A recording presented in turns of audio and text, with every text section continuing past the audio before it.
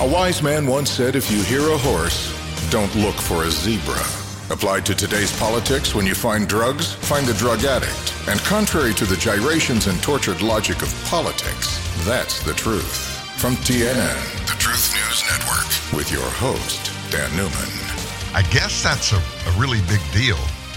If you're looking for a horse, don't look for a zebra, and vice versa. If you're looking for a zebra, don't look for a horse.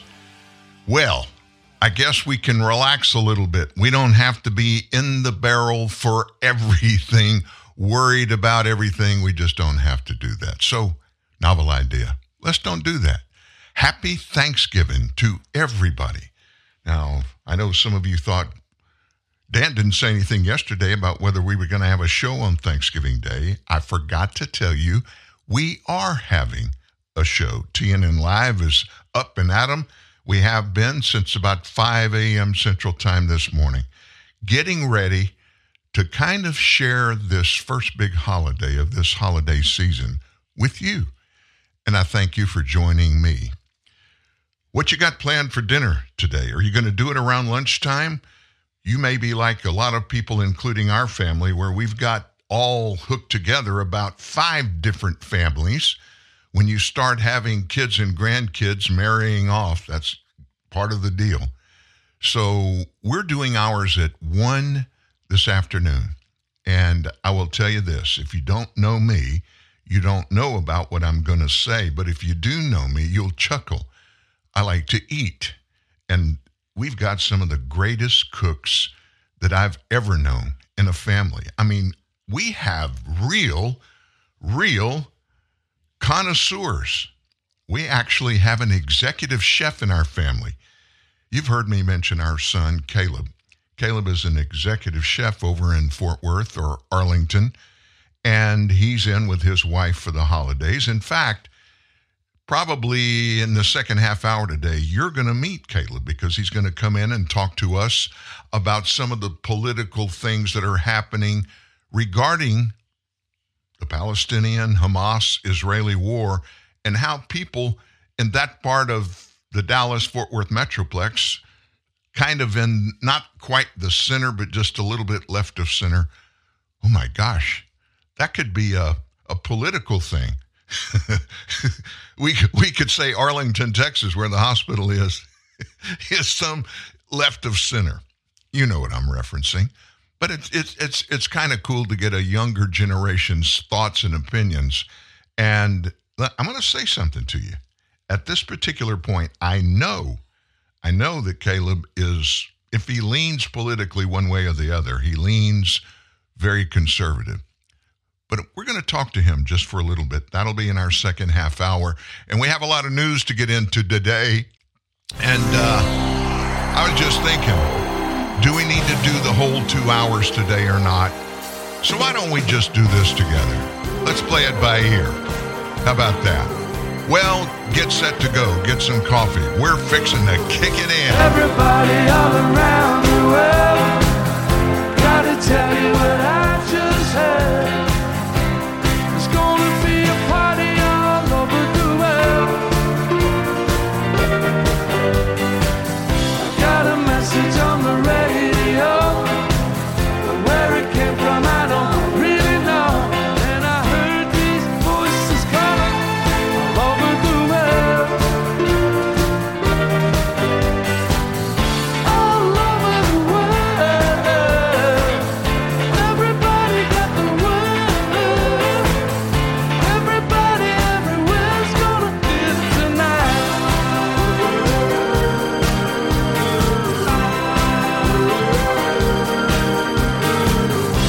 Everybody walking down the street, everybody moving to the beat.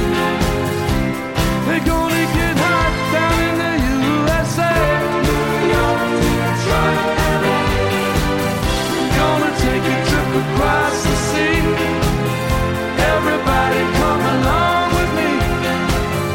Gonna hit the night down in Gay Paris. All over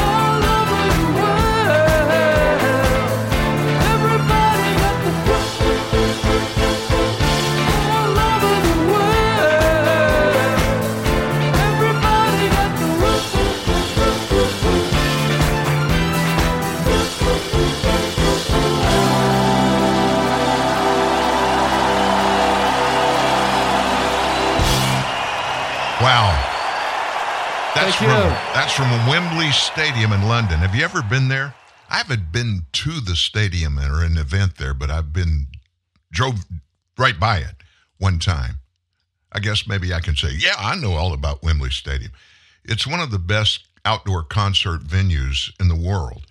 You just heard, that was Electric Light Orchestra, ELO, and that was one of their big hits. And they were playing to approximately 120,000 concert supporters. Yeah, that's a big stadium. And of course, they have chairs all out in on the field, the soccer field, the football field. But some good music. If you ever get a chance to go to Wembley for a concert, make it happen. That's a historical event. Well, if you just joined us, and many of us are getting up a little later today because it is a holiday. Of course, we're getting up, many of us, earlier today because it is a holiday. It's Thanksgiving. I do a Monday through Friday early morning prayer meeting at our church. It's a 30-minute prayer meeting. It streams on Facebook. If you ever want to look at it, SC Church, you can go to that Facebook page, SC Church, and it streams live every Monday through Friday, 6 to 6:30 Central Time. And I went this morning, and my compadre, one of our pastors in the church, Bruce Ewing, he said, I've got some sweet potatoes for you and Mary Ann. So I thought, wow, great. When we finished and I was walking to my car, Bruce ran out to his van and he pulled out a box. And it's not just sweet potatoes, folks. It weighs probably 50 pounds, that box. So we're having a big Thanksgiving dinner today. I know somebody's already making pumpkin pies. Don't know about sweet potato pies, but we've got enough sweet potatoes to last us for a while. And I kind of like the holiday season a little better because it's a good time for families to get together and catch up on things that may have been happening that they were too busy to share. Talk about good memories, talk about bad memories.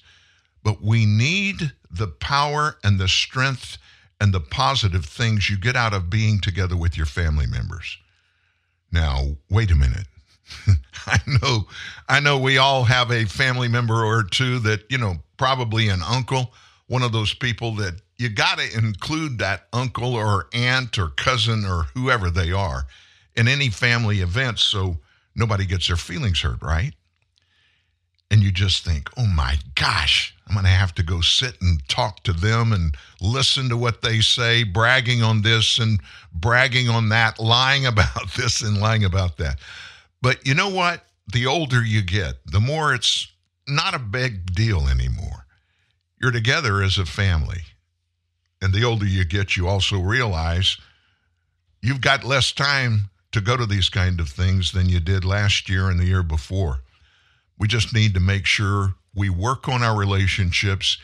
And let me make a suggestion to you. I don't know if it's part of your family's tradition. We learned years and years ago. In fact, my parents and Mary Ann's parents taught each of us to tell people you love them when you really love them, and tell them that often. It's not fake. If you really love people, tell them about it. You like for people that you know, part of your family members, friends, to tell each other you love them. I had a conversation with my best friend outside of Denny Duron, who's my foster brother. He lives down in Sarasota, Florida. And he called me yesterday just to catch up before Thanksgiving. Last Thanksgiving, he and his wife and Mary Ann and I were actually together and had a meal together in Dallas, Fort Worth. And I'd even forgotten we'd been together, but we were. And he reminisced and we talked about it and laughed a little bit. And at the end of it, probably each other told each other 2 or 3 times, hey man, I love you and I miss you. It's always good to make somebody feel good about being loved. You can never tell them too often and too much that you love them. Well, while you were getting ready for Turkey Day, maybe went to bed a little bit early because you didn't have to get up early today, the world is still doing what the world does. And on the other side of the globe, this Israeli-Hamas thing, it's roaring out of control. It's getting worse. Even though they've been telling us now for a week, they reached an agreement. We have a deal for the hostage exchange between Israel and Hamas. And 2 days ago, they told us we got a deal put together. They gave us the skinny, not very deep details, but the skinny of what this is supposed to be. And so when I got up this morning, I expected to hear they were either going to make the first hostage exchange today or at the latest tomorrow. Well, they put it off a day. And so I thought starting the show, most of everybody that's going to be on the show probably are here now. So I thought we would catch up from somebody over there that knows a little more about this than you or I do, an expert that can look into this and give us the facts about this Put this in perspective for us. How much of an achievement is this? Excuse me. Don't interrupt me like that. That was rude. You shouldn't talk like that. Anyway, a guy named Kurtzer is an expert on Israel and Hamas and other things going on in those countries over there in the Middle East. And he came in to kind of give us an update on what this whole hostage deal is about. Well, on the one hand, it's a great achievement, especially for the families of those who will be released. Certainly, there will be disappointment on the part of those families whose children or spouses or relatives are being held. But as a start, it certainly is important. On the other hand, this is a very complicated arrangement. In a kind of quote-unquote normal hostage exchange, you have one country trading a prisoner for another prisoner held by somebody else. Here you have an active war. You have concerns about humanitarian situation on the ground. You also don't have one group holding hostages. We know that Hamas is holding some hostages, but they've said that they're not holding all of them, which means that this gets even more complicated once we get past this first step. And I think the delay until Friday tells you that there are still details to be worked out. Well, of course, there are details to be worked out, and we still will have yet to see what happens after this brief pause and the exchange of the hostages and prisoners. Netanyahu earlier today, when speaking, said they will continue eliminating Hamas until they have absolute victory. And I just wonder if you feel that this agreement brings us closer to the end of this conflict or potentially pushes that eventual end further away, given that a 4-day pause theoretically could give Hamas an opportunity to regroup? Well, I think it's too early to tell whether it's going to help or hurt bringing the war to an end. Israel is determined to decapitate and to destroy Hamas's ability to attack Israel or to govern Gaza. They've obviously accomplished some of their purposes in the north of Gaza, but the Israelis are talking quite openly about the need to move south, particularly in the Khan Yunis area. That will create an additional set of burdens on the humanitarian community, with about 1.5 million people having moved from the north to the south. If the fighting now moves to the south, what do you do with those people? Do they have to pick up and leave again? So I don't know if we're any closer to a resolution or an end of this fighting. But in the meantime, I think we certainly can applaud the fact that there will be more humanitarian goods coming in, and that at least some families will be reunited with their loved ones. Of course, Ambassador, there have been a lot of questions about the way this war has been prosecuted by the Israelis. And I talked about that today with a Democratic congressman from California, Ami Bera, who serves on the House Foreign Affairs and Intelligence Committees. He joined us on Bloomberg Radio to talk about what comes next in this conflict. Here he is.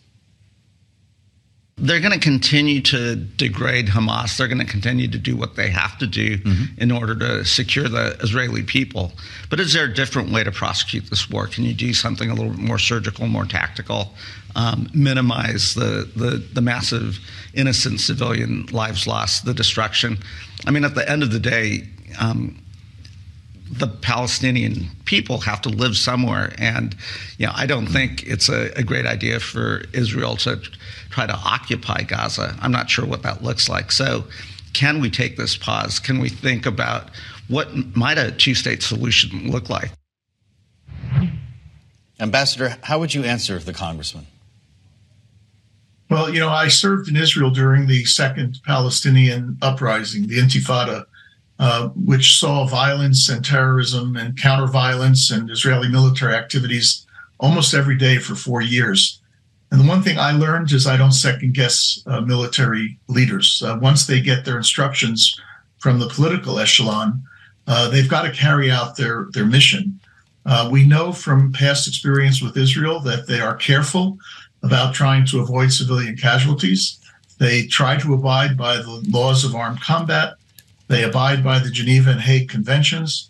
But casualties occur in war, and that's an unfortunate reality, which we all mourn over those who have lost. But I don't think it suggests an answer to the problem. What does a state like Israel do when a rather horrific act of terrorism is perpetrated against not its military, but against innocent civilians within Israel, in the communities surrounding Gaza? So there's no excusing anything that's going on here. Israel is trying to avoid the civilian casualties, but I would avoid second-guessing that in believing that there's some better way to try to rid Israel of the threat of Hamas terrorism. So would you like my 2 cents on what I feel is about to happen? What's going to happen in this thing? I don't think Benjamin Netanyahu is going to take his foot off the accelerator. In fact, I think and they're preparing, Israel is preparing for this, if Hamas breaks this deal, I think hell will drop in Hamas territory. I believe Netanyahu will continue to do what he promised the world he was going to do in this war, not stop until every member of Hamas is dead. Now, I'm not sitting here in our studio at TNN Live clapping my hands and applauding that. I don't like war. Nobody ever wins in war.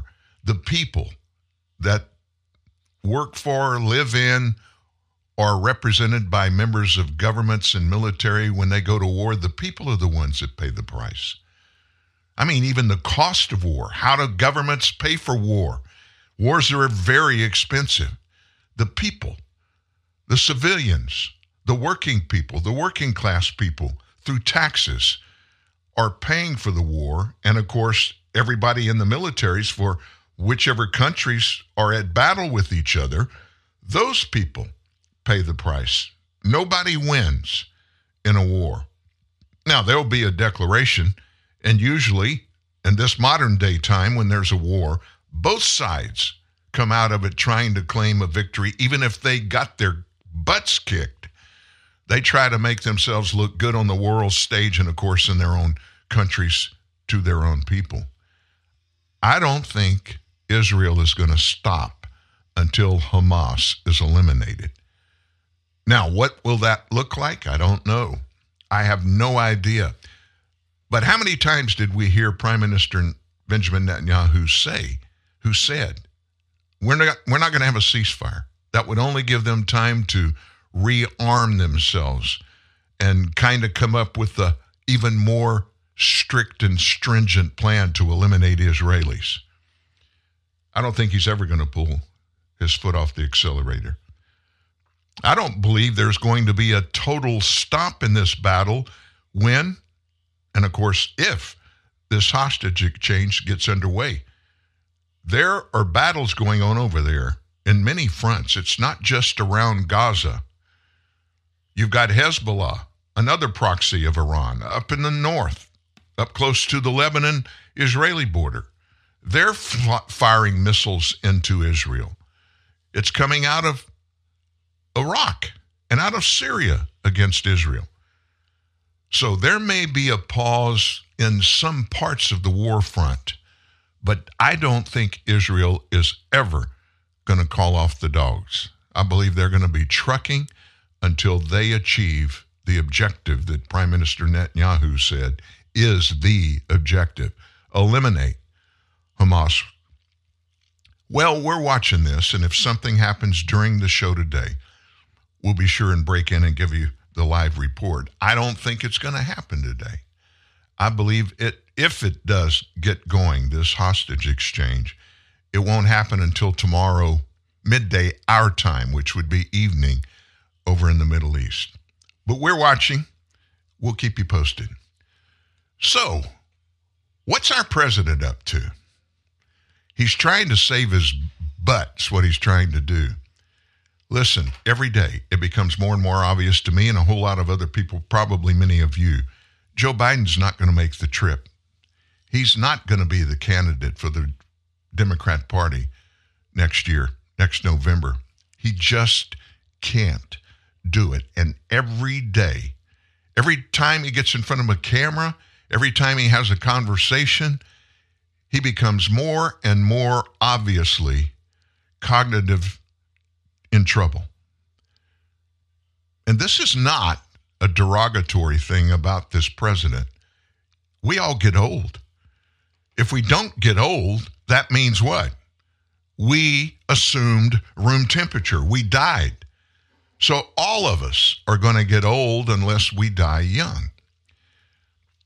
He got some really harsh words yesterday after he very feebly claimed to be doing everything he could to address the fentanyl crisis. Think about that. Since he's been president, 300,000 young Americans have been killed by fentanyl poisoning that 99 and 9/10% of came across our southern border. Why did it come across our southern border? Joe Biden won't enforce immigration laws and stop it. So just a couple of days after the president went to California, joined Governor Gavin Newsom in a foreign policy edition of Twister, the executives managed to both bend the knee and bend over backwards for Chinese President Xi Jinping. Biden took to social media yesterday to boast on his record of commitment and his achievements. Of course, the facts of the opioid crisis were too obvious to gloss over, no matter the communication teams on the Biden side to do so, doing their best to gloss it over. They issued this, and this is a quote: "Deaths from fentanyl are an American tragedy that requires global action." The president said, "I'm committed to doing everything I can to control this crisis, from expanding prevention, harm reduction, treatment, and recovery, to working with Chinese, Mexican, and Canadian partners to tackle this." What world did he wake up in yesterday? The most obvious, local, and constitutionally required solution to the problem was totally ignored by Joe, but not by the former Assistant Secretary of the Treasury, Monica Crowley, who reminded the White House resident about his kowtowing to communists the week before. You just kicks the ass of Xi Jinping, who is sending the fentanyl across your wide open border to kill us. Sit down, she captioned to his post. As had been reported previously, when Xi had visited the hastily cleared streets of San Fran for a homeless and human excrement-free trip, can you believe Gavin Newsom and his minions, whoever they are and how many it took, they totally cleared all of the homelessness and all of its ripples across the society in San Francisco. It looked like a brand new place to go. Why? He wanted to impress Xi Jinping. In exchange for China's crackdown on chemical companies manufacturing the lethal synthetic and the materials needed to produce fentanyl, and then get shipped to Mexico, where smugglers shuttled them across the border, Biden was exploring the lifting of sanctions on China's Forensic Police Institute. Yeah, that really goes together hand in hand, doesn't it? The Forensic Police Institute in China was considered by the U.S. to be responsible for human rights abuses against those ethnic Uyghurs in China. You know, the ones that they have in prison camps, the one that they are harvesting organs from some of these people in that prison, not asking them, and in some cases, not even putting them to sleep to harvest a kidney. Comedian Roseanne Barr had a more straightforward answer befitting the national defense responsibilities of every commander-in-chief. Close the effing border. That's a quote from Roseanne Barr. The National Center for Health Stats accounted for a 7-fold uptick in fentanyl overdose from 2015 to 2021. That amounts to 70,601 in the last year. All told, there was more than 65% of the total, 107,000 drug overdoses in the country in 21. So adding to Biden's lacking response, nearly a year and a half earlier, he spoke with Xi for 2.5 hours. And he said, or they told us, they talked about a range of issues, talked about no mention of the opioid crisis from either party, demonstrating any willingness of the half-century politician to not even bring the problem up. Joe didn't even mention it. He didn't mention it this time. Well, he kind of did. Oh, by the way, President Xi, would you help us out and look into the fentanyl stuff that y'all are producing over there and help us get it stopped? And of course, Xi said, sure thing, Joe. So joining in on blasting Biden for his dereliction of duty were, as you can imagine, a bunch of commenters who raised concerns over the Biden family's influence peddling scheme and the likelihood that the big guy was beholden to foreign leaders for his 10%. There is no way you can convince me that Joe Biden has not received personally money from China, from Ukraine, from Russia, from China, from Kazakhstan, from Moscow. Why can I say that with confidence? It's simply this. Does he do anything to hold the leaders of those countries accountable for the wrongdoing that they are perpetrating on the United States of America? Not a peep. It's quid pro Joe, period. This is an example of what quid pro quo in politics looks like. And I think you'll agree it ain't a pretty picture. Not at all. We don't hear much from former Secretary of State Mike Pompeo. I like him a lot. He was a congressman from Kansas. He served as head of the CIA, of all places.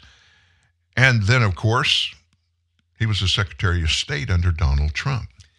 He blasted the Biden administration yesterday, said it would get Americans killed if it continued attacking empty warehouses instead of putting pressure on Iran. Now, we are flipping back over talking about the Iranian conflict with Hamas and some of the other Iran stand-ins that have been taking pot shots at Americans at various military bases in Iraq and Syria. Those militias, Iranian-backed militias, have carried out at least 66 attacks on U.S. bases in Iraq and Syria. They've used drones, they've fired rockets, and even ballistic missiles. Now, that's according to ABC News. American forces carried out multiple strikes yesterday with the Lockheed AC-130 gunship that killed some militants that were involved in an attack using ballistic missiles. So long as the Iranians continue to attack America, we got to put pressure on the regime, not on its knucklehead proxies sitting in Iraq, but on the regime itself, Pompeo said yesterday. This is an important point. So there will be, if this deal moves forward, there will be a ceasefire, a pause, a truce, call it whatever you want to call it. There'll be moments where there won't be Israeli attacks in Gaza. But the Iranians aren't going to stop their efforts all across the world, Pompeo continued. Now, the Biden administration has come under fire for easing sanctions on Iran. Nobody can understand why, except maybe because of quid pro quo Joe. We know Joe and Barack and Joe on his own have given Iran a buttload of money.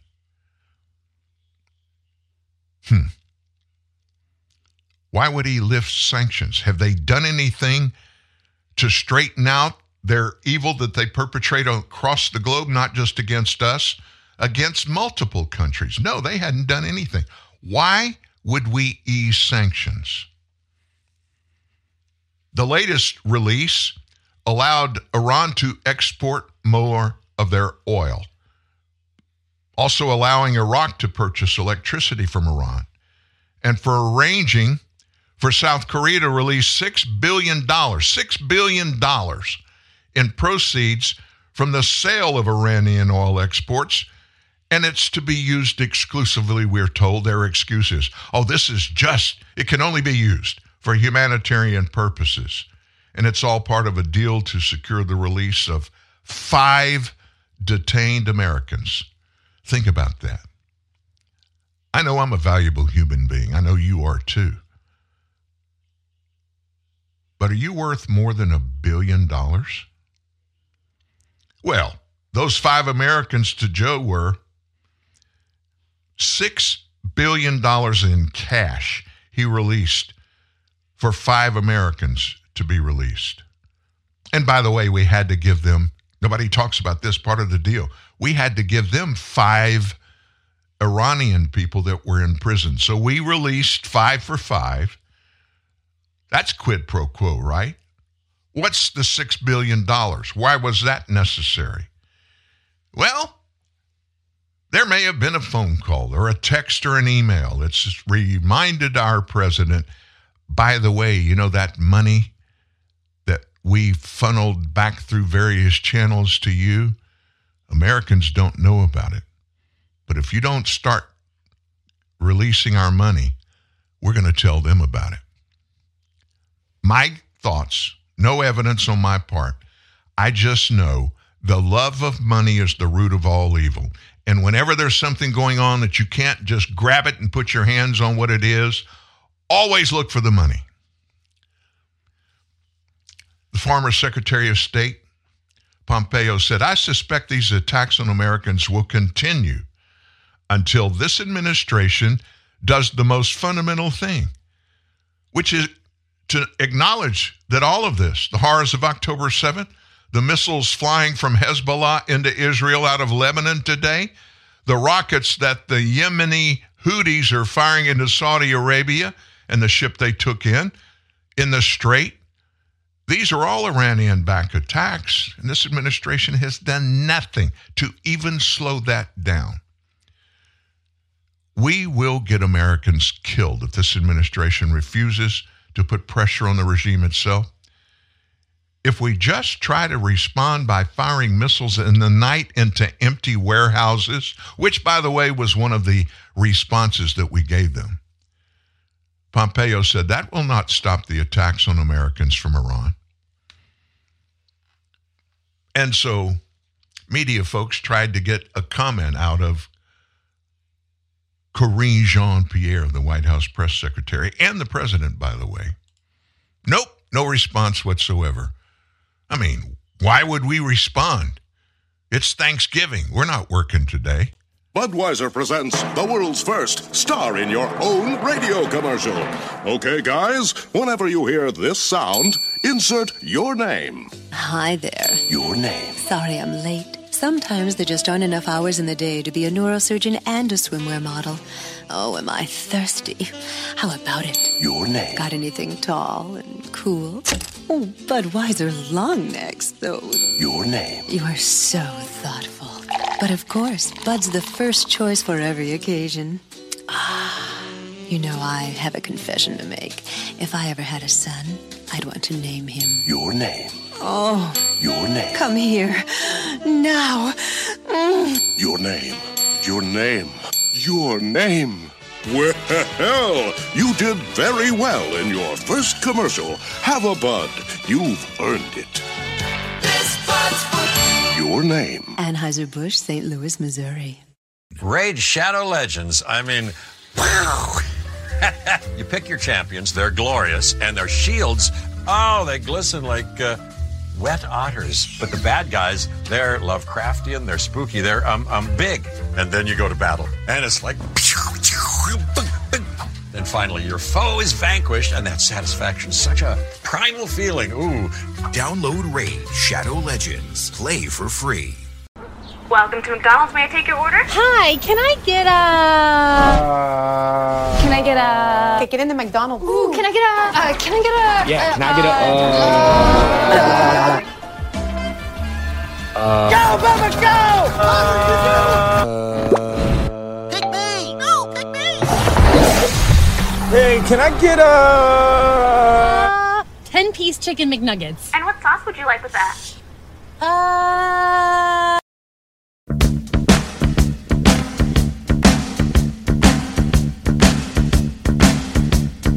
I don't need a whole lot of money.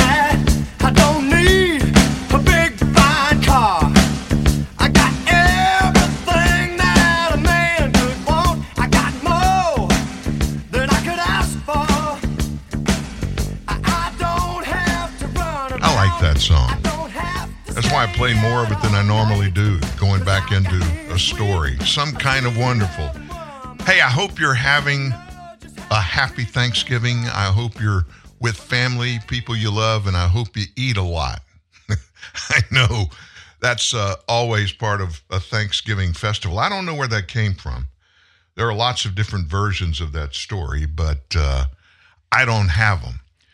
We were talking, if you weren't at the top of the show, we were talking about Thanksgiving, getting back together with family, enjoying each other. Our son, you've heard me talk about him quite a bit, quite often in the last 4 years. He and his wife live in the Dallas-Fort Worth Metroplex. He's an executive chef at Medical Center Arlington. Kaleb is his name, and Kaleb is, he's a guy that can down some groceries, kind of in common with me. He's 6'9". And when he puts on his executive chef hat, you know, that one that goes up high, he's about 8 feet tall. And he's got some of the pipes that I have. So hold on just a second. Let me lean my... I'm trying to get the microphone. Yeah, that's it. Pick it up a little bit. First time he's been in this studio. Anyway, say good morning, Kaleb. Good morning. How are you, sir? I'm doing pretty good. It's glad to be home. Very busy time in Fort Worth, Texas, so it's good to come home when I can. I want to talk to you, and I want the people to hear your opinion. We've not had this conversation that we're fixing to have, you and I. I mean, we don't talk a lot about political stuff. I know you're conservative in your thinking, thank God, and I know your wife is too. Things are really different going on now, not just in Louisiana where we are today, not just in Texas where you live, but across the United States. And a lot of it is coming from all of the fractures in our government and those in government that are doing some things that shouldn't be being done, and also not doing some things that should have been done. And it's far-reaching, and it's impacting everybody. I mean, you live in a big metroplex. When they put all the Dallas-Fort Worth metroplex together, how many people does that include? I think it's roughly 7.6 or 8 million people. I think there's a larger population in Dallas-Fort Worth than there is in, what was it, like 21 states? It's big. It's big. And you got a lot of folks. You're at a big hospital. I just thought of this. It's coming right off the top of my head, including all the doctors that you personally handle all their food, and throwing in how many patients there are. How many people do you guys feed every day? I could guesstimate roughly 1,600 to 2,000 people for breakfast and lunch, and then probably about 1,600 people for dinner. Wow. And you're not a typical old kind of hospital where they bring you a meal. They never ask you what you want. You actually have a menu that you put out. It's almost like a restaurant. Things are a little different now. You've kind of put a different process in place than a normal hospital food and beverage operation. That's got to cost a lot more for the hospital and probably takes a lot more time to organize and get it done. Yeah, I mean, it's, we strive, the biggest thing with healthcare is they've always had a bad rep. It's always been, the food's always been scoop and serve or slop on a plate, really not appetizing. And with Medical City and HA Healthcare, we've actually changed that, because to us, it's when you're at the hospital, it's like we try to treat it like a hotel, because you don't have any decision making in your stay at the hospital except for food. Gotcha. You actually get to choose what you want to eat, what you want to drink, what you're in the mood for, versus having to wake up all hours of the day and night when they need to check on you or do, tests or blood pressures or whatever else. You have no control except for your meals. And so we strive to treat you like you're a guest in our restaurant. Well, I had a lot of medical stuff going on in my life when I was young, and I remember they brought around a tray 3 times a day, and nobody ever asked me what I wanted to eat, and it came down to, it was kind of like this. Do you want orange or cherry Jell-O? Right. That was about the choices that you got. Well, things have changed through time, and things have changed since you left school. You got out of school, became a chef. Living in a big city like that, you guys integrate with a bunch of different people. You personally do. So let's go up to about the 30,000 foot level and talk for a second. Comparing what you grew up in Northwest Louisiana mostly, the people in your age group in Dallas-Fort Worth compared to over here, what have you seen change through the last decade about people, younger people, not in mom and dad's generation, but in your generation? What is the overall sense that you're getting that's different in Dallas-Fort Worth than it is in Northwest Louisiana among people your age? And I'm throwing a softball out there. I'm not trying to pin you in a corner. I'm trying to get people that listen to this show, and we have a big audience, not as big today as normal because it's a holiday, but I'm trying to get people to understand the differences, geographical differences, and how people think differently in different areas of the country. What's it like in Dallas-Fort Worth? Well, I think the biggest thing with the younger generations is that's when social media became a large influence. Right. And in doing so, we like to call them within our groups on social media keyboard warriors, because there's no repercussions and you can be overly opinionated on social media. So they're more outspoken. And that's where you see a lot of these protests and rallies, and so many more people as they can create their own opinions, their own ideas through words on a screen, without the lack of tone and inflection, and then they take it a little bit too far. You see a lot of more outspoken and open younger generations in these larger cities. They're drawn there by a better way of life or larger salaries, and a better start at life or whatnot if they don't live there. Right. And each city is different, or let's say each metro is different.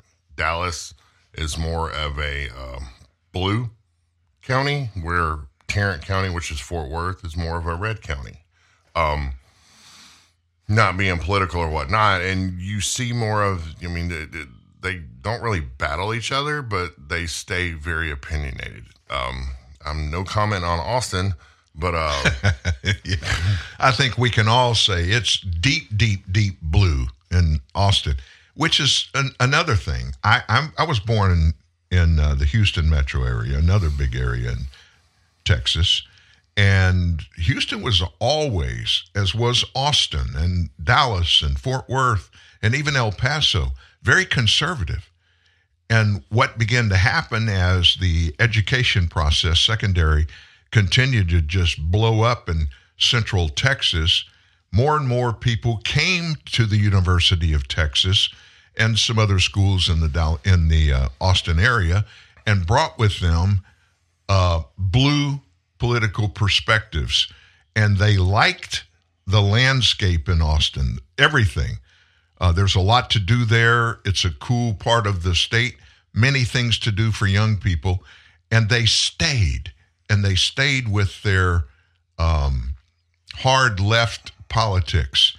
And it's become, a far left blue part of Texas. And that kind of stuff is happening more and more in places around the world, and especially in the United States. But let's talk about the political perspective that you have. I know what you grew up in. Where have you gone in your thinking about politics in the United States over whatever period of time? The thing with us, and I'm 43, but I am part of the younger generation. I obviously lead more towards, conservative, just because of those choices that I like to have that option or that capability to choose my decisions. I don't need a government trying to decide them for me. Excuse me. And, I'm not hardcore red. I'm definitely not hardcore blue. I'll lean towards more Republican than, Democrat, obviously. But I kind of like to see the middle. I want to see the good in the blue. And if there's, I want to see the good in the red. And if there is any good in the blue, and then vice versa. I would prefer a balance, in the United States. I prefer a balance in our area and region, because if you're not, then you battle sides, kind of like Israel and Palestine. Yeah. They're battling sides right now, and you have that within the United States. And it's changed in the last 20 years. When I was growing up, everything was peaceful. We went to high school and we had guns on the back of our pickup trucks, and there weren't school shootings. It didn't matter your race, you could get along when we were younger. And now that we have social media and everybody has become more opinionated, just like I said, because of social media, you're looking at a screen, you have no retaliation right there. It can come later on, with serious consequences and your employers and whatnot finding out. But, like how I live and my wife live and whatnot, and we are conservative, and we do look at the views on both parties and then make a decision from there. But it's gotten kind of crazy. You can tell with all the protests and all the other drama that today's society has just gotten really crazy. It's gotten out of hand. It's like if you went to a teen party or a Six Flags and there were no adults and there was no security. It's just a snowball effect. Let's try this, or let's do this, and then people add to it and people add to it, and then eventually it just explodes. You as you grew up in our home, you were held accountable for stuff. Probably not to the degree that when I was your age, living with mom and dad. My parents were really strict. And then we weren't quite so strict with you and your sisters, but we were strict. That seems to be watering down in this generation. Younger people seem to have no desire to be held accountable, and they don't see much positive coming out of being held accountable. And so from our generation to yours, from your generation to the one that's below you and under you, it's even watered down even more. Mm-hmm. Is that making a big difference in the society in which you interact in Dallas-Fort Worth? Big time. You know, like when I was growing up, I mean, yes, we were disciplined. We were taught yes, sir, no, sir, yes, ma'am, no, ma'am. And you maintain that level of respect. And it's not just your family, it's people in the community. You know, this day and age, the parents are more, I guess you would call lazy, because raising someone to be proper, to be, you know, professional and well-mannered, it takes patience, it takes energy, and it takes time. Where you can they can do whatever they want to. And then, you know, they as they grow up, they just continue to do whatever they want to. They don't stop and think about their actions. They do what they do, and then they see what comes afterwards. They don't stop and think. They just gamble. Yeah. So how many people do you have that work directly for you in your beverage operation at Medical Center Arlington? I want to say roughly about 75. 75 people. We're going to go to break, but I want you to think during the break about how what we just talked about, you and I, the impact that it had on you when you were growing up, and Kimmy and Corey, your sisters, and compared to what you're seeing as an employer. You've got 75 or so people that answer directly to you, and the difference that you're seeing in how those people are taking on responsibility and working, and how that is changing and what it's doing to the atmosphere at your hospital. That's next. Talking with you, not at you. Intelligent conversation. TNN, the Truth News Network. Here's the latest traffic report. Looks like miles of trouble-free driving with Napa Auto Parts. Your local Napa Auto Parts dealer in Modesto has a full line of quality parts for your car or truck. Napa Auto Parts keeps America running, and Modesto Auto and Truck is ready to keep your vehicle running in tip-top shape for years to come.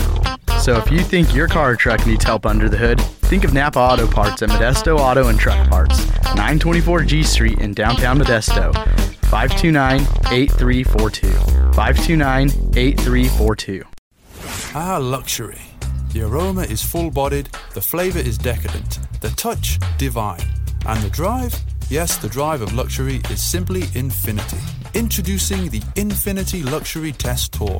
If you think you are familiar with luxury, you haven't driven an Infinity. Infinity of Elk Grove invites you to truly become familiar with luxury and take a luxury test tour. It's like a test drive, but with more luxury. We invite you to drive luxury to luxury, not for an hour or even a day, but for an entire weekend. Your choice. Select your Infinity and motor off to a luxury weekend in Lake Tahoe or Napa Valley. And yes, all the luxury is on us. Introduce yourself to luxurytesttour.com and truly become familiar with luxury. Infinity of Elk Grove is literally giving you the keys to a luxury experience like none other. luxurytesttour.com. Drive luxury, drive infinity. Infinity of Elk Grove. Expect more.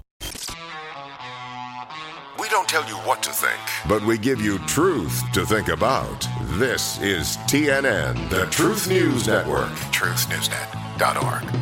And joining us this morning is Kaleb. You've heard me use that name in the past. I've used it many times in his life, and not in a nice way, is our son. He's 43 years old.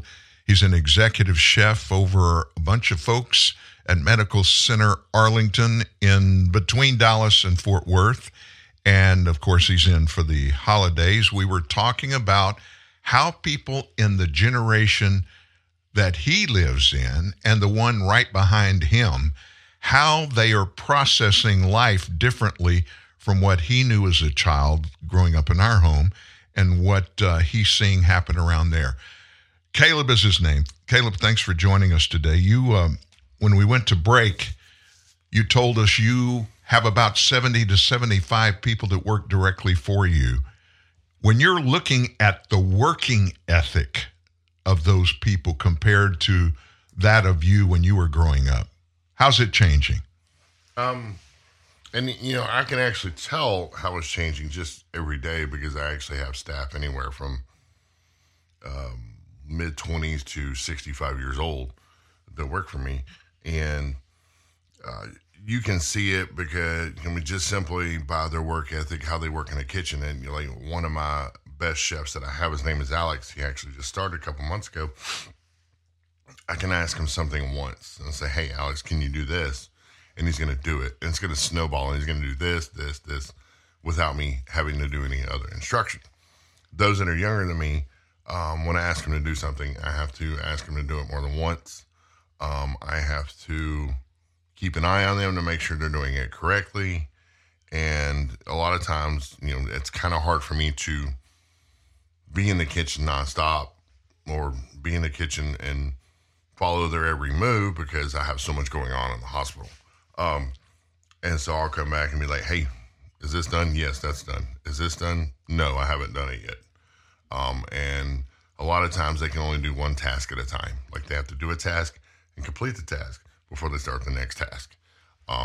And so what ends up happening is you have to manage them more. You have to spend more time with them, which I'm fine with. And I haven't fine with, just like you and Mom, molded me to be who I am. I don't have a problem doing that with them if I, in the time I have allotted with them, to help them grow and be better. But you end up parenting more, per se, like quote unquote parenting more with my staff, with the younger generation. And that by doing that, you can tell that in their childhood or their younger days, they weren't parented. They weren't molded and instructed to do stuff. They were just allowed to do whatever they want to do because you can see it in the work ethic. Let me ask you this question. Illegal drugs. Now, I know this about Kaleb. We all have our issues. I had mine. He had his. And one thing, and I never jumped on him. Marianne and I, we hardly ever talked about any of this kind of stuff because he was pretty set in his routine in life when he was younger. I'm trying to be nice, but I'm trying to be truthful at the same time. He was petrified. I would ask him, do you hang around people, anybody using illegal drugs? And, he talked about people smoking marijuana and stuff like that. Have you ever done that? And he was petrified. He had some problems when he was younger. We all did. And he never got in trouble for having anything to do with drugs. Are you seeing, is that continuing to get worse as you see the generation growing up behind you, worse than it was when you were growing up? Honestly, when I was younger in my 20s, you saw it a lot. Yeah. Especially like in Northwest Louisiana, you saw a lot of cocaine and meth and whatnot. In the DFW market, no. Why is that, do you think? I think it's because the laws on marijuana are becoming lax. Texas, Louisiana just passed a marijuana law for medicinal.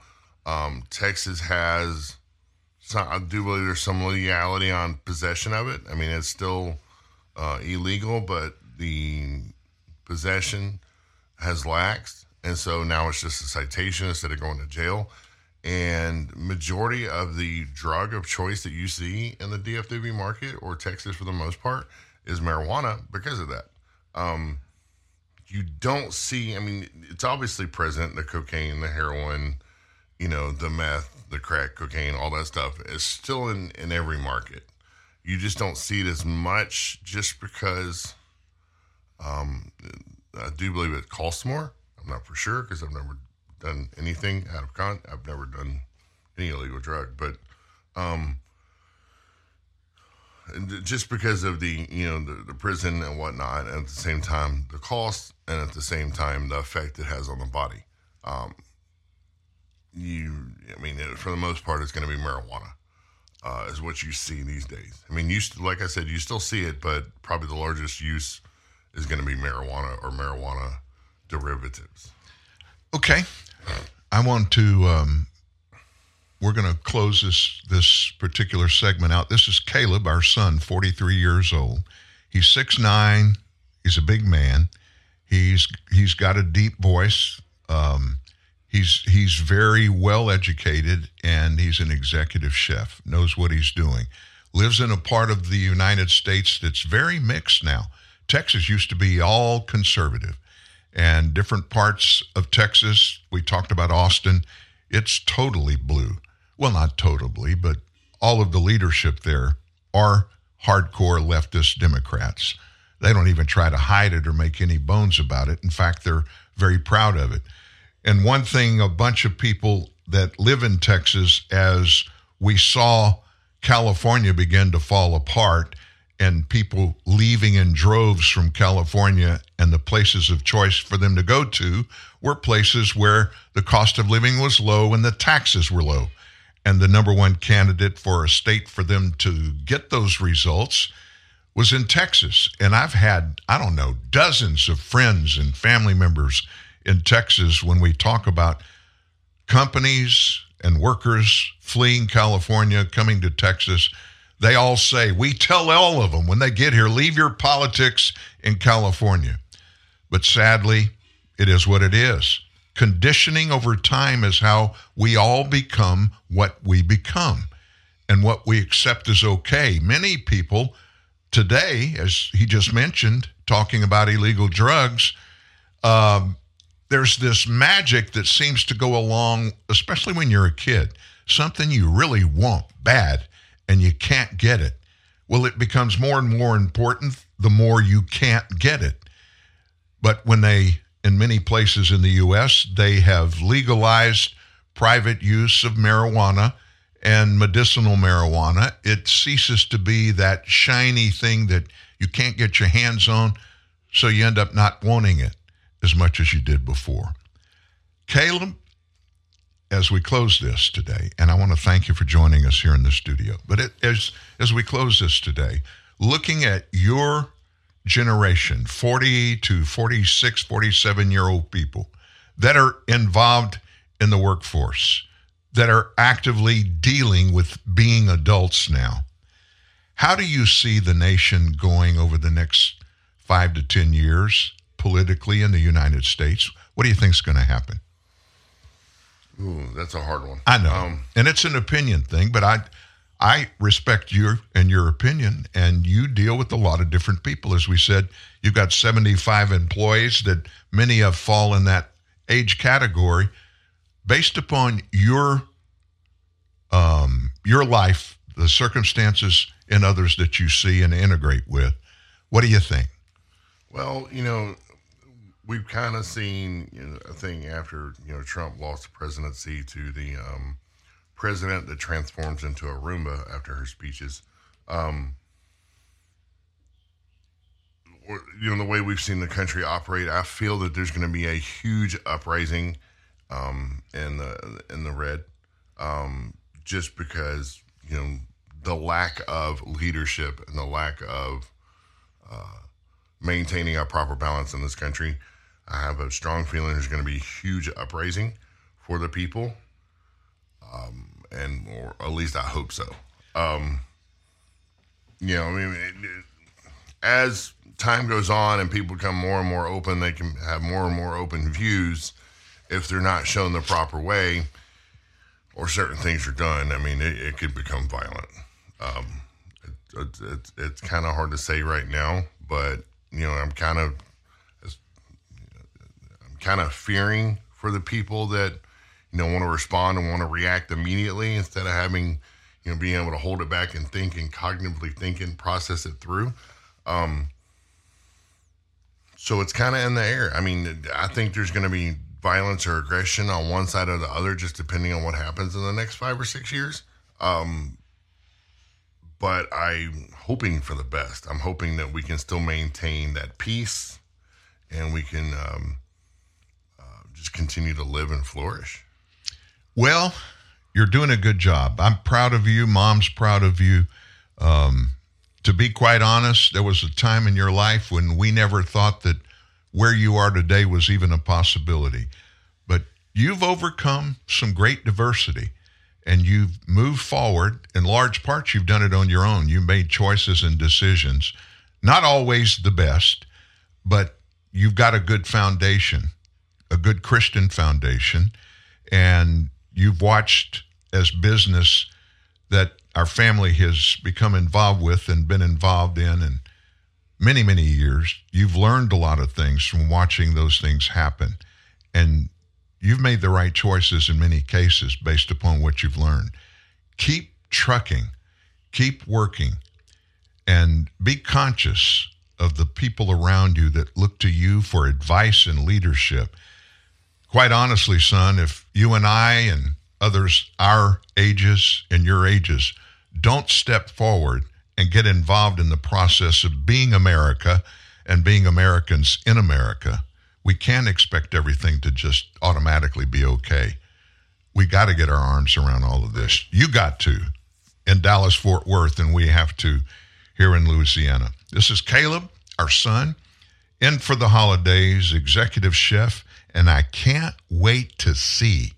In the break, he was telling me about a new way he has smoked ham.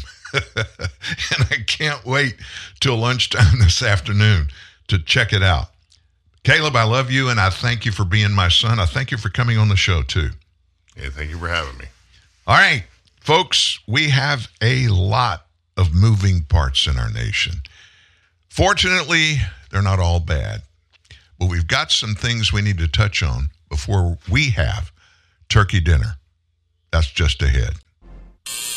Mr. Rippemoff? Yes, Dorothy? A reporter and crew from News Center 7 Wastebusters are here to see you, sir. News Center 7? Wastebusters. They expose mind-boggling waste of taxpayers' money right here in the Miami Valley. What do they want with me? They said you sold the government a ballpoint pen, sir. So? For $1,000. Well, it came with refills. And a jar of paper clips for $2,000. They were multicolored paper clips. Uh-huh. Red ones, blue ones. What should I tell the Wastebusters, sir? Do they have lights and cameras? And the ballpoint pen, sir. Tell them I went out my window, down the fire escape, and then booked down the street screaming like a madman. I don't think they'll believe that, sir. Mr. Rippemoff?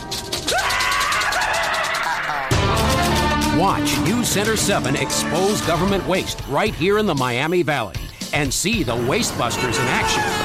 You can't escape them, sir! They're the Wastebusters! News Center 7 Wastebusters. Weeknights at 6. Coverage you can count on. They'll find him.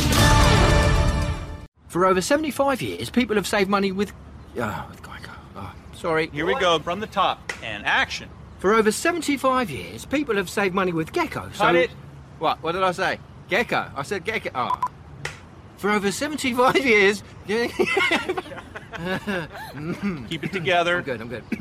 For over 70... What are you doing there? Stop making me laugh. Geico, saving people money for over 75 years. Don't look at me. Lowe's knows you're a craftsman guy. You have a lot of tools. Tools for everything you've done around the house. But there's the moment you realize your new project means new tools.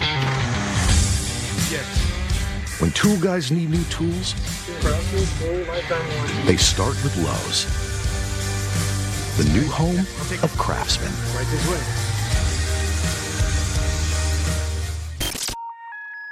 You're fighting back the tsunami of ignorance with Dan Newman, TNN, the Truth News Network. And a little tag on what Pete Moss said. Surrounded with a cloud of ignorance, you can't fix stupid. You can't. But what you can do is teach people what choices do when you change them. If you don't change stuff, you got problems going on in your life and you just continue to truck on and let those same problems happen the same way for the same reasons and just don't make any changes, nothing changes. If nothing changes, you got to start with change. First, of course, you got to find out what's the place to start and what should the changes be. Let's go to the illegal immigration stuff for just a minute. We've talked about for months now, ever since Joe Biden became president, we talked about the policies of this administration and our southern border, which is basically don't do anything at the southern border. Just wave everybody through and do it in the name of, these people need a better place to live and more opportunity to do better things for themselves and their families. And that's an excuse. And we've talked about how many of these people that Israel is fighting right now, Hamas and other jihadist organizations around the world, how many of the members of those organizations are living among us right now today because Joe Biden and his administration refuse to enforce federal immigration laws? Well, somebody in the know stepped forward yesterday. A former Immigration and Customs Enforcement, that's ICE, a former ICE agent said yesterday, Hamas and other terrorist groups are already in the U.S. thanks to this flood of migrants crossing the southern border. The radical Islamic terrorist group Hamas, they carried out a deadly terrorist attack on multiple locations in southern Israel October 7th. We keep repeating that to make sure everybody understands. Unprovoked, they slaughtered over 1,400 Israeli citizens in that one night, October 7th. And by the way, that included at least 30 of us Americans. This ICE agent said he interviewed members of Hamas that were apprehended while trying to cross the border, and they got caught. We currently turned a blind eye to literally millions of people crossing this border, including terror groups like Hamas. That's coming from a guy named Tom Feely, who's a former director of ICE enforcement and removal operations. Those are the ones that actually, in the rearview mirror, were deporting these illegals that came across, as the law says they're supposed to. He said, when I was a director, I actually interviewed some of the Hamas that are here. He responded when Jones asked how he knew Hamas was in the country. They're here amongst the terror organizations. Over 2.5 million illegal migrants have been encountered at the U.S.-Mexico border in the last year. That's according to data released by U.S. Customs and Border Protection. And that's on the heels of 2,378,944 encounters last fiscal year and 1,734,686 in fiscal year 2021. Estimates even go higher than that because we don't catch them all. We don't know who all came through. If they sneak through, sometimes we can guess, sometimes we can't even do that. The agency within ICE, the Enforcement Removal Operations, they're the sole agency responsible for removing people from the U.S. since Biden has taken office. All the senior leadership has pretty much retired or left and gone to do something else, Feely said. Right now, this administration is actually downsizing them. Now, put that in the context of what he said when he gave us these numbers. 2.45 million illegals during fiscal year this year, 2023. And then 2,378,000 encounters in fiscal year 2022, 1.7 million the previous year. And these people are all leaving. The people that are their job, they're charged to do nothing but process and, according to the law, remove these illegals back to the country where they came from.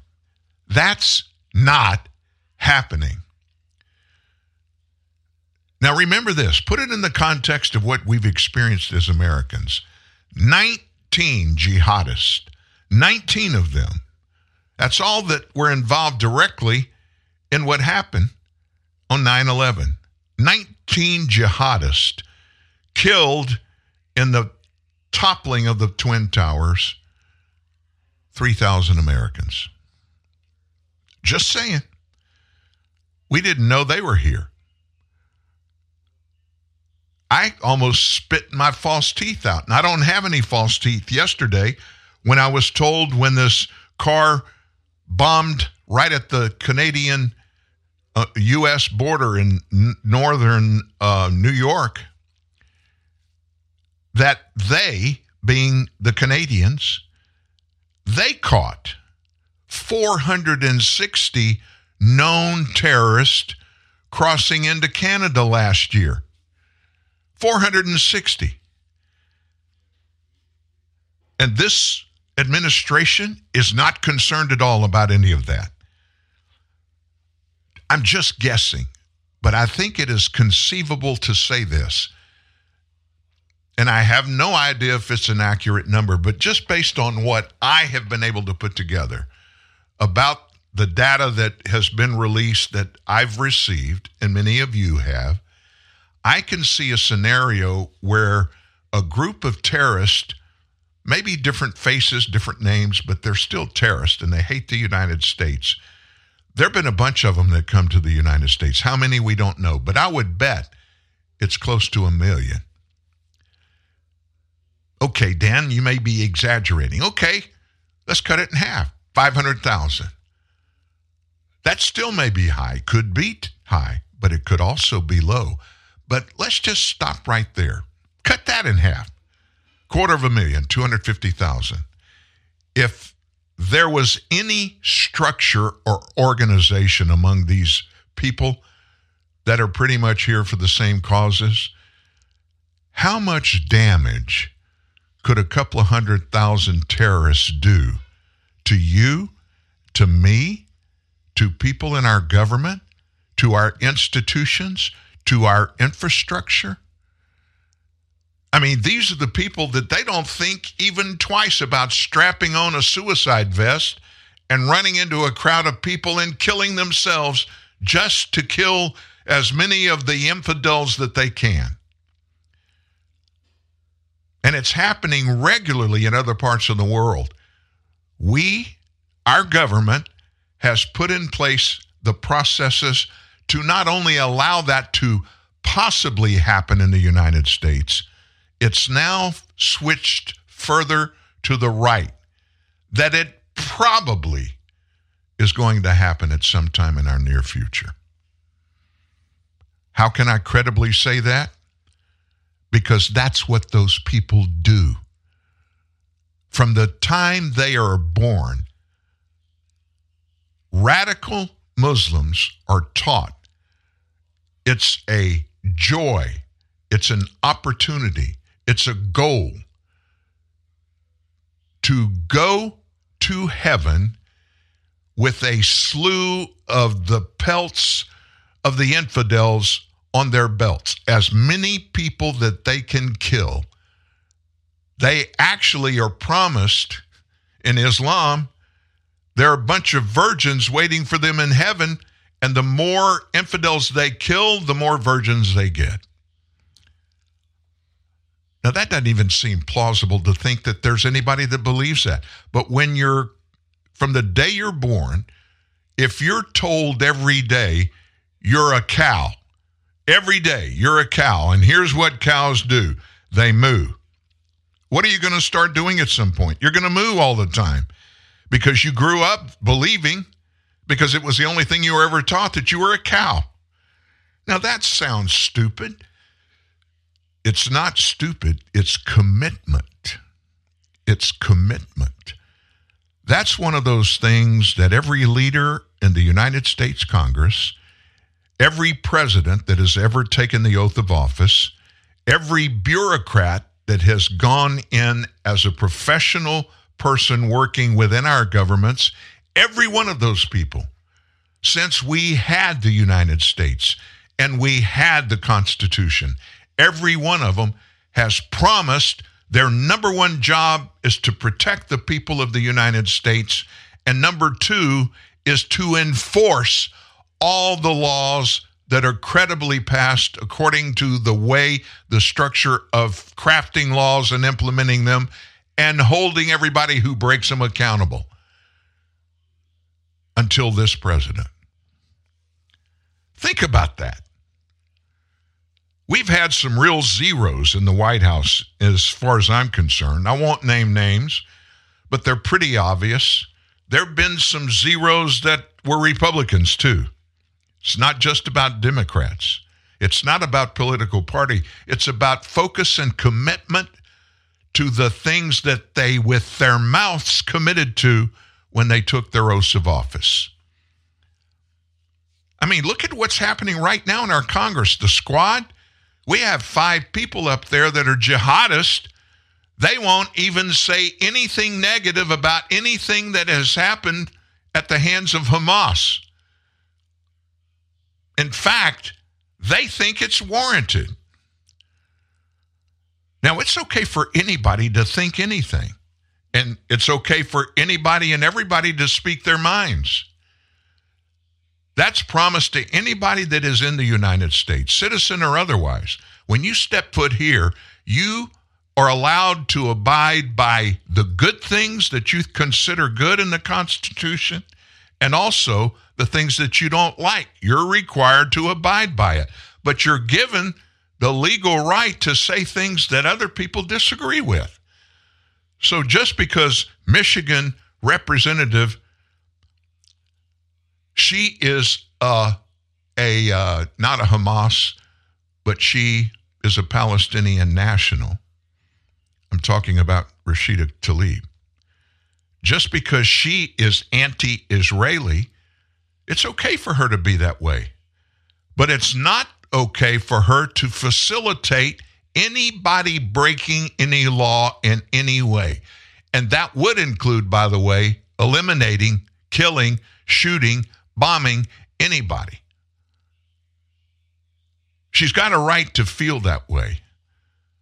You've got a right to feel it's okay to be conservative if you are. And if you're a registered Democrat or if you're any other political ilk, go ahead and be it. But you abide by the rule of law.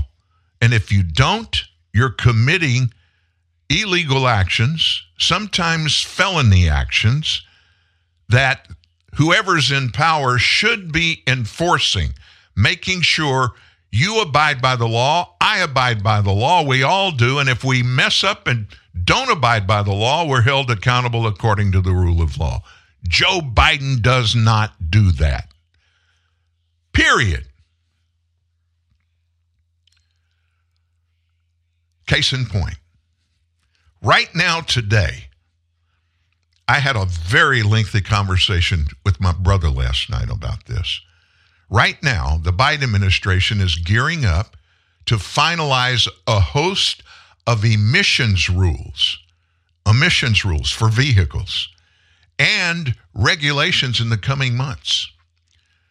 Now, what is this all about? Well, the rules and regulations are all focused on methane, a greenhouse gas that is more potent, but it dissipates more quickly than does carbon dioxide, and align with this administration's commitment to attack climate change with a whole of government response. Now, you want me to interpret what that said?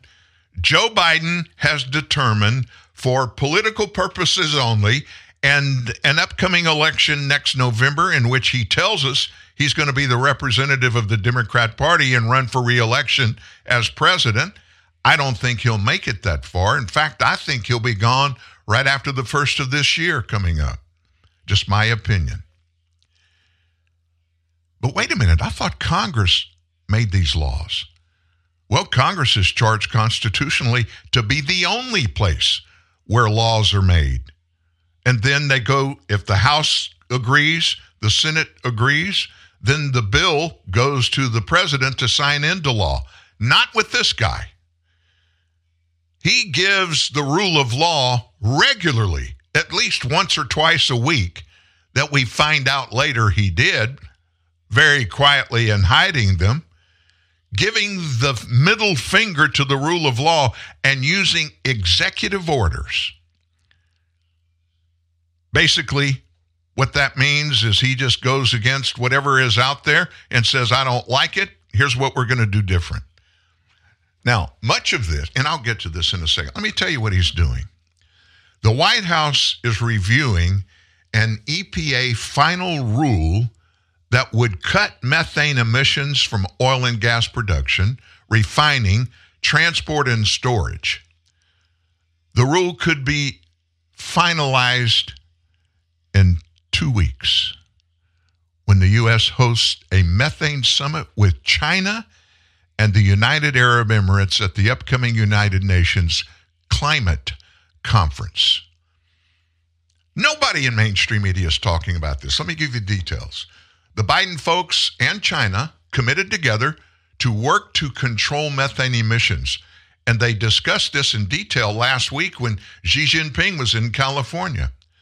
though the Chinese climate envoy has balked at calls to ditch fossil fuels, and the country permitted an average of 2 new coal plants each week in 2022. Now, what does this all sound like? What does it mean? The EPA is looking to finalize regulations for power plant and vehicle emissions in the coming months. A separate EPA methane tax regulation from the Inflation Reduction Act. That's Biden's signature climate bill, is currently under White House review and due to become finalized early next year. That rule will be based on updated and more aggressive reporting standards.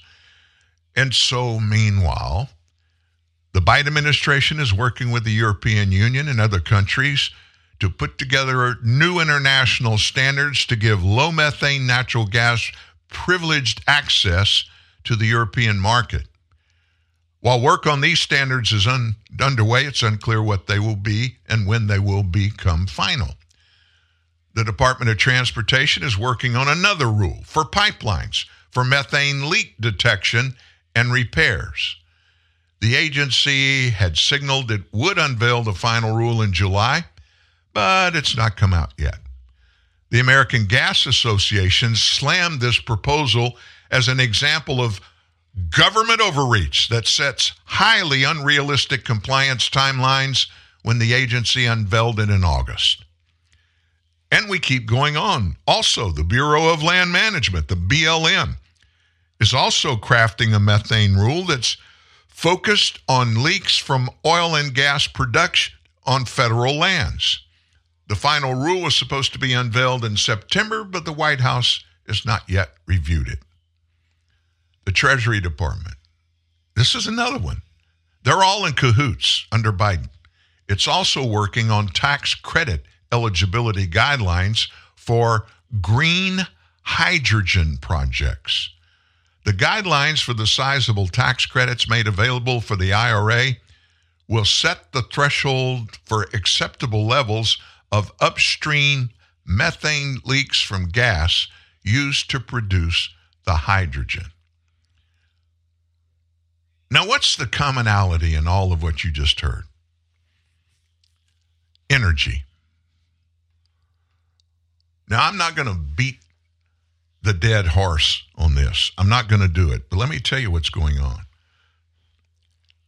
Hardcore leftist Democrats, they wanted to push, they wanted to see how effective they could get the American people to allow them to be pushing for the fake lies of what they call climate change. And it begins with the name of that, the climate change. It can't be done. Americans, no group of countries on the planet can control our climate. Now, we can do things that may impact the climate, but the only way it could ever be done to anywhere close to the level they demand that it is going to be done would be if every country on the planet not only agreed with it, but put it in place and operated it. And that ain't going to happen. You heard in that report what China's doing. They're bringing two plants online every month producing coal. Coal is one of the biggest polluting parts of energy that there is. So why are they doing it? It's the cheapest, easiest way to create sources of energy for their people.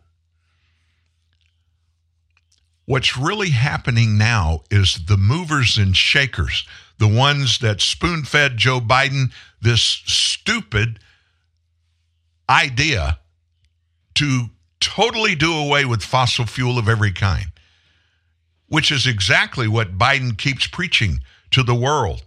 And they now realize we can't get it done because we can't fuel the world with green energy, different types of energies. We told you a massive wind farm that the government of New Jersey had given a contract, exclusive contract, to produce offshore this massive wind farm. And this company very quietly backed out of the deal because it doesn't work. It doesn't work. Solar panels, oh my God. Scientists, you remember one of the big things when Obama became president? He was the one that started this whole green energy push. And that company, Solyndra, he got them almost $1 billion in grants from the government. No strings attached. They're going to go in business to produce solar panels that make those coming out of China obsolete. There's no way it could be done. China couldn't do this. Solyndra went busted because Solyndra couldn't do it. And the American taxpayers lost $1 billion. Today, I've done it. Riding up the interstate, just a little bit north, it's a little bit south of San Francisco. There's a huge building on the right of the interstate with the logo, the big word of Solyndra. It's still there. And we put $1 billion in that big building. And it hadn't done one thing but just cost us in our national debt, paying interest every quarter. That's all it's done. That's just one example. One example. Scientists came out and said, if we really wanted to do all in for solar energy, every square inch in the United States of America, west of the Mississippi, would have to be 100% covered in solar panels for us to even start to be able to produce the energy that's required in the nation today. Now, of course, after that, what do? Well, we could rent space from Canada and Mexico, maybe? I don't know. It can't be done. And the Biden administration, whoever the handlers are of Joe Biden, they're reaching a conclusion that is right. That's true. It can't be done. This nation can't function without fossil fuel. And so what are they doing? They downshifted. They're going back now, and they're trying to put together executive orders and push those orders out through the Environmental Protection Agency, and they're going to go after us to charge us more because in any energy that we're doing, oil, gas, any of that, they're going to regulate it. They're going to control it. And what does that mean? That's an answer. The love of money is the root of all evil. The government wants control of all your money, not some of it, not most of it, all of it. And one way to do it is tax and put regulation requirements, not Congress, the Biden administration. That's not supposed to be done by anybody other than the people's representatives. Now, Joe Biden, any president, is elected by the people, but that's one person. There is no constitutional provision that allows any president to go over any congressional action or to be able to make laws without Congress pushing it through and approving it all.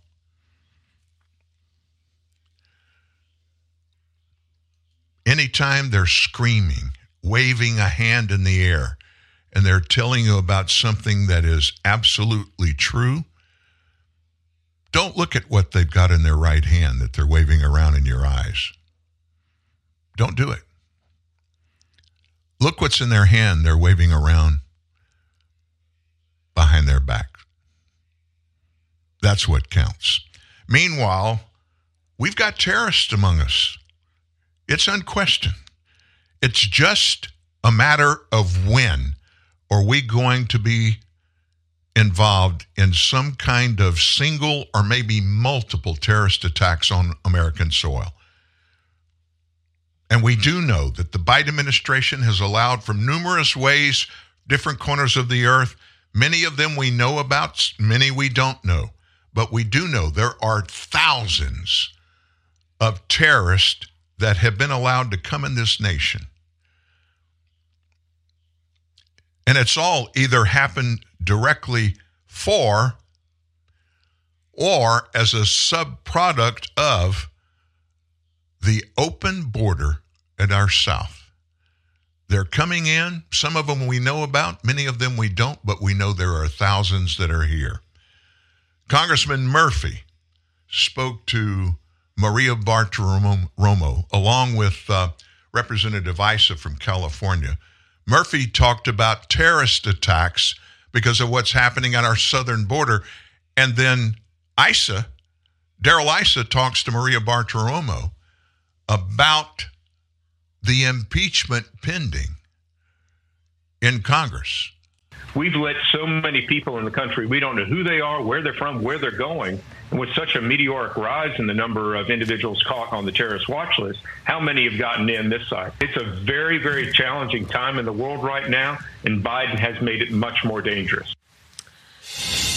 That was North Carolina Congressman Greg Murphy joining me earlier in the program, linking the southern border crisis to an intelligence report warning of a possible terrorist attack in New York to come. Meanwhile, Immigration and Customs Enforcement have arrested an illegal migrant in Martha's Vineyard who was once sentenced to 14 years in prison for raping a 5-year-old child in his home country of Brazil. 8 House Republicans voted to block an effort to impeach Department of Homeland Security Secretary Alejandro Mayorkas. Joining me right now is one of those 8 lawmakers who stopped it, California Congressman Daryl Issa. Congressman, thanks very much for being here this morning. Thanks, Maria, but if not meaning to correct you, but we voted to send it to the committees of jurisdiction for this. I serve on one of them, but it's Homeland Security with Chairman Green and Judiciary with Chairman Jordan.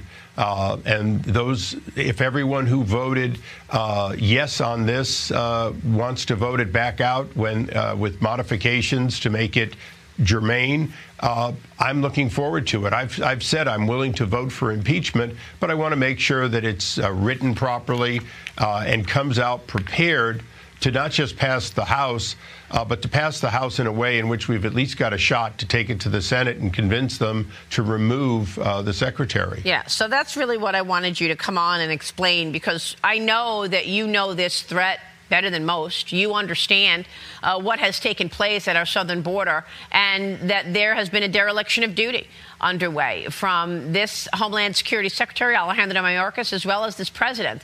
So was it truly just a technicality that caused you to vote the way that you did? Is that what you're saying? I will actually, anytime there's a privilege resolution, not from the leadership, that comes to the floor bypassing the procedures that it cause us to do good work, I'm going to tend to scrutinize it and probably vote against it. I voted for against a similar sanction against Rashida Tlaib, and I did so because it was written, if you will, poorly. A day later, after quite a bit of work, we had an alternate one that came forward that we all voted for and got 22 Democrats to vote for, sanctioning her for her unreasonable comments. That's the kind of thing we want to do. We want to make these resolutions, if they're going to occur, tight, accurate, and sustainable. When I held Eric Holder in contempt, I got double-digit Democrats who voted with me to hold him in contempt. It took a lot of work, but that's the right way to do it. I'm not saying we're going to get Democrats to vote with us on most of these things, but I do believe that we need to make it at least credible that we've done our homework, that we're tight and accurate. I trust Jim Jordan. I trust Chairman Green over at Homeland Security. These people were elected by the majority of Republicans, and they were elected because we trust them.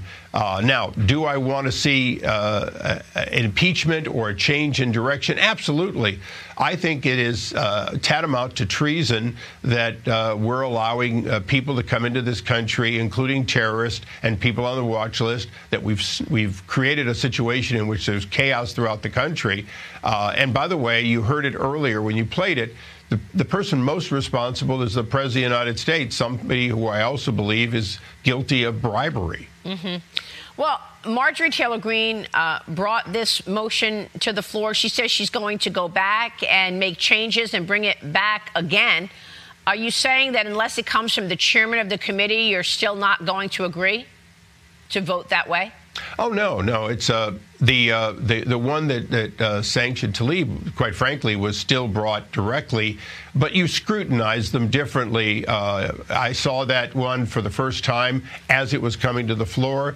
I felt that it wasn't tight. It didn't allege impeachable offenses. Look, she's a very smart congresswoman. If she goes back and she works with others to make sure that she's alleging impeachable offenses, that it's tight and sustainable, I would consider voting for it. I would prefer that it come out as impeachment inquiry or impeachment normally does, with Chairman Jordan and a prepared to go across to the Senate. Because remember, once we impeach, we still have the other half of it, which is trying to remove, and that requires the Senate. Mm-hmm. And do you think this would pass the Senate or no? No, I don't think it would. It might convince the president to change his policy. It certainly, if we have a somewhat more protracted trial, not a quick vote on the floor, but right, a series of the things that you normally see in impeachment, it might convince the American people how wrong this president is in a greater amount, in an amount that could cause him to change his policies, or in the alternative, get the American people to realize we need to change this president. It's absolutely a mystery as to why this president does not put America first and has such a soft response to our adversaries. House Judiciary Committee Chairman Jim Jordan sent a subpoena to Hunter Biden prosecutor Leslie Wolf, ordering her for an appearance on December 7th. Wolf accused of trying to shield President Biden from certain questions and search warrants related to the Hunter Biden investigation. Oversight Committee Chairman James Comer joined me earlier in the program to discuss that subpoena. Here's what he said. Watch. Leslie Wolf, it seems, is where all roads lead to when you look at the cover-up, when the IRS was told to stand down, when the Department of Justice was told to stand down, and when the FBI was told to stand down. One person's name continues to emerge in all of these cover-ups, and that's Leslie Wolf. So from the wide open border to the botched Afghanistan withdrawal to, all of this soft response to China, despite massive aggression coming from communist China, we're all wondering whether or not this president is compromised and what exactly Beijing has on this president. What do you believe this is where is this going? I think we're heading toward an impeachment with bribery as one of the charges. Now, I haven't nailed it all down. That's Chairman Comer's primary job, is to finish nailing it down. But I've talked to him, and of course, Jim Jordan and I talk regularly. We see the elements coming together of the money you're following and the actions. And when money causes actions, that's bribery, and we think that's what we're beginning to see. Unbelievable. Congressman, we appreciate you joining us to take on this issue. A lot of people were questioning why, in fact, you were one of the people who pushed back on Marjorie Taylor Greene's motion. You've explained it, and we appreciate your time, sir. We'll be watching all of this. Thank you. Congressman Mike Johnson, the House Speaker from Louisiana, and is on this show regularly, he made it very clear publicly yesterday that impeachment is imminent. Now, I don't know what that means. You just heard from the head of that committee, and there's something going on there. I don't know if there's negotiations between members of the House and the Senate. I would expect that would be the case. But here's my thoughts on impeachment of this president and also Alejandro Mayorkas. Everybody knows impeachment of any government official begins constitutionally in the House of Representatives. They put together their articles of impeachment. They present it to members of the House. If and when the House approves those, then and only then, those articles are brought over to the Senate. If the Senate votes to take up and consider those articles of impeachment in a trial, then it goes to the floor and there's an actual trial.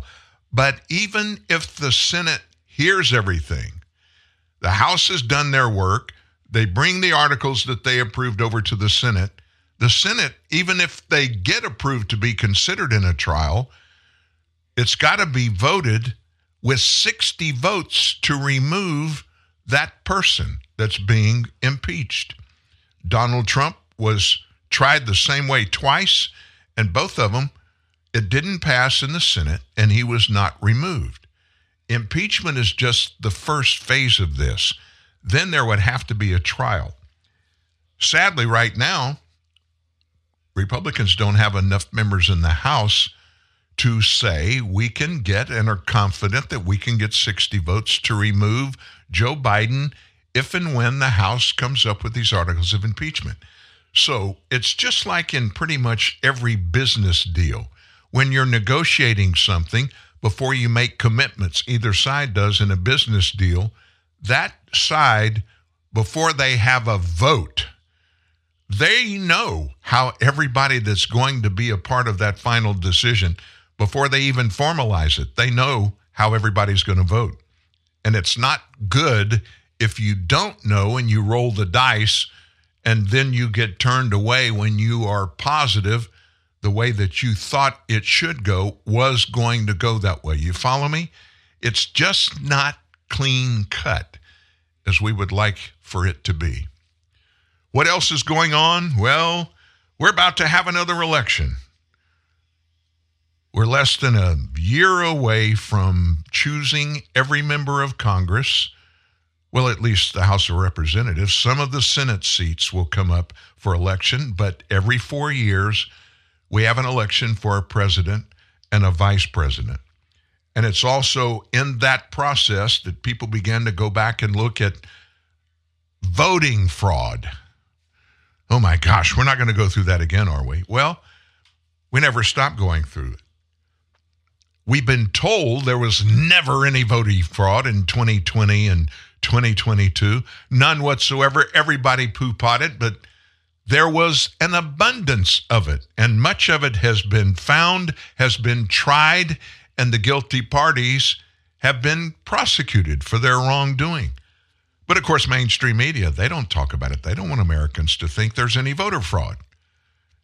And it keeps popping up. Every few days we hear of some. We had 4 stories this week so far about confirmed voter fraud. And we got another one now. Oh my gosh.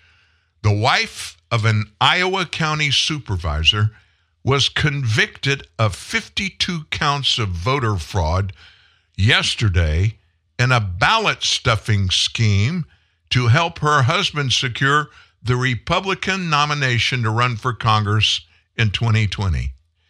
Kim Fong Taylor, age 49, was found guilty by a federal jury in Sioux City, Iowa, of 26 counts of providing false information in registering and voting, 3 counts of fraudulent registration, and 23 counts of fraudulent voting in the race which her husband, Jeremy Taylor, ultimately lost. He was running a congressional campaign for Iowa's 4th congressional district and finished a distant 3rd.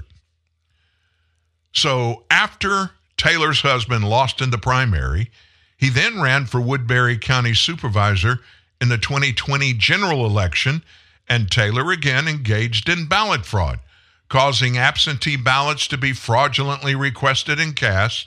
This is according to the DOJ. Wow, our Department of Justice, they're actually doing some work. He ultimately won election to the Woodbury County Board of Supervisors that fall.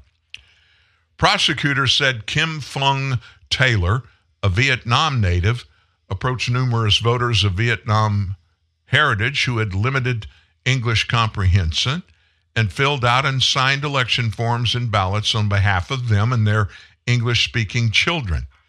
Kim Fong Taylor submitted or caused others to submit dozens of voter registrations, absentee ballot request forms, and absentee ballots containing false information.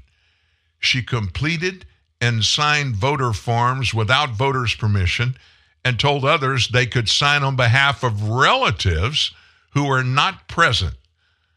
The Justice Department said she faces a maximum penalty of 5 years in prison for each count. 1 count for each fraudulent act. She could be looking at more than 100 years.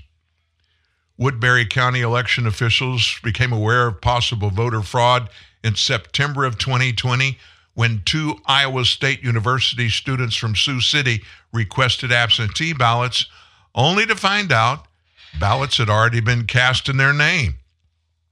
The students were allowed to withdraw those ballots and cast their own, but Woodbury County Auditor Pat Gill, who also is an election commissioner, held on to the fraudulent ballots. While processing absentee ballots, election workers noticed the handwriting on a number of these absentee ballots appeared similar, and they notified Gill. Assistant U.S. Attorney Richard Evans, who helped prosecute Taylor's case, said most voter fraud cases involve one voter casting a single ballot in another person's name.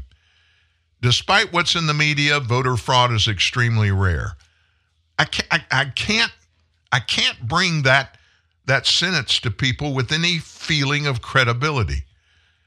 Despite what's in the media, voter fraud is extremely rare. This one person has no idea if what Evans, this person, said is true.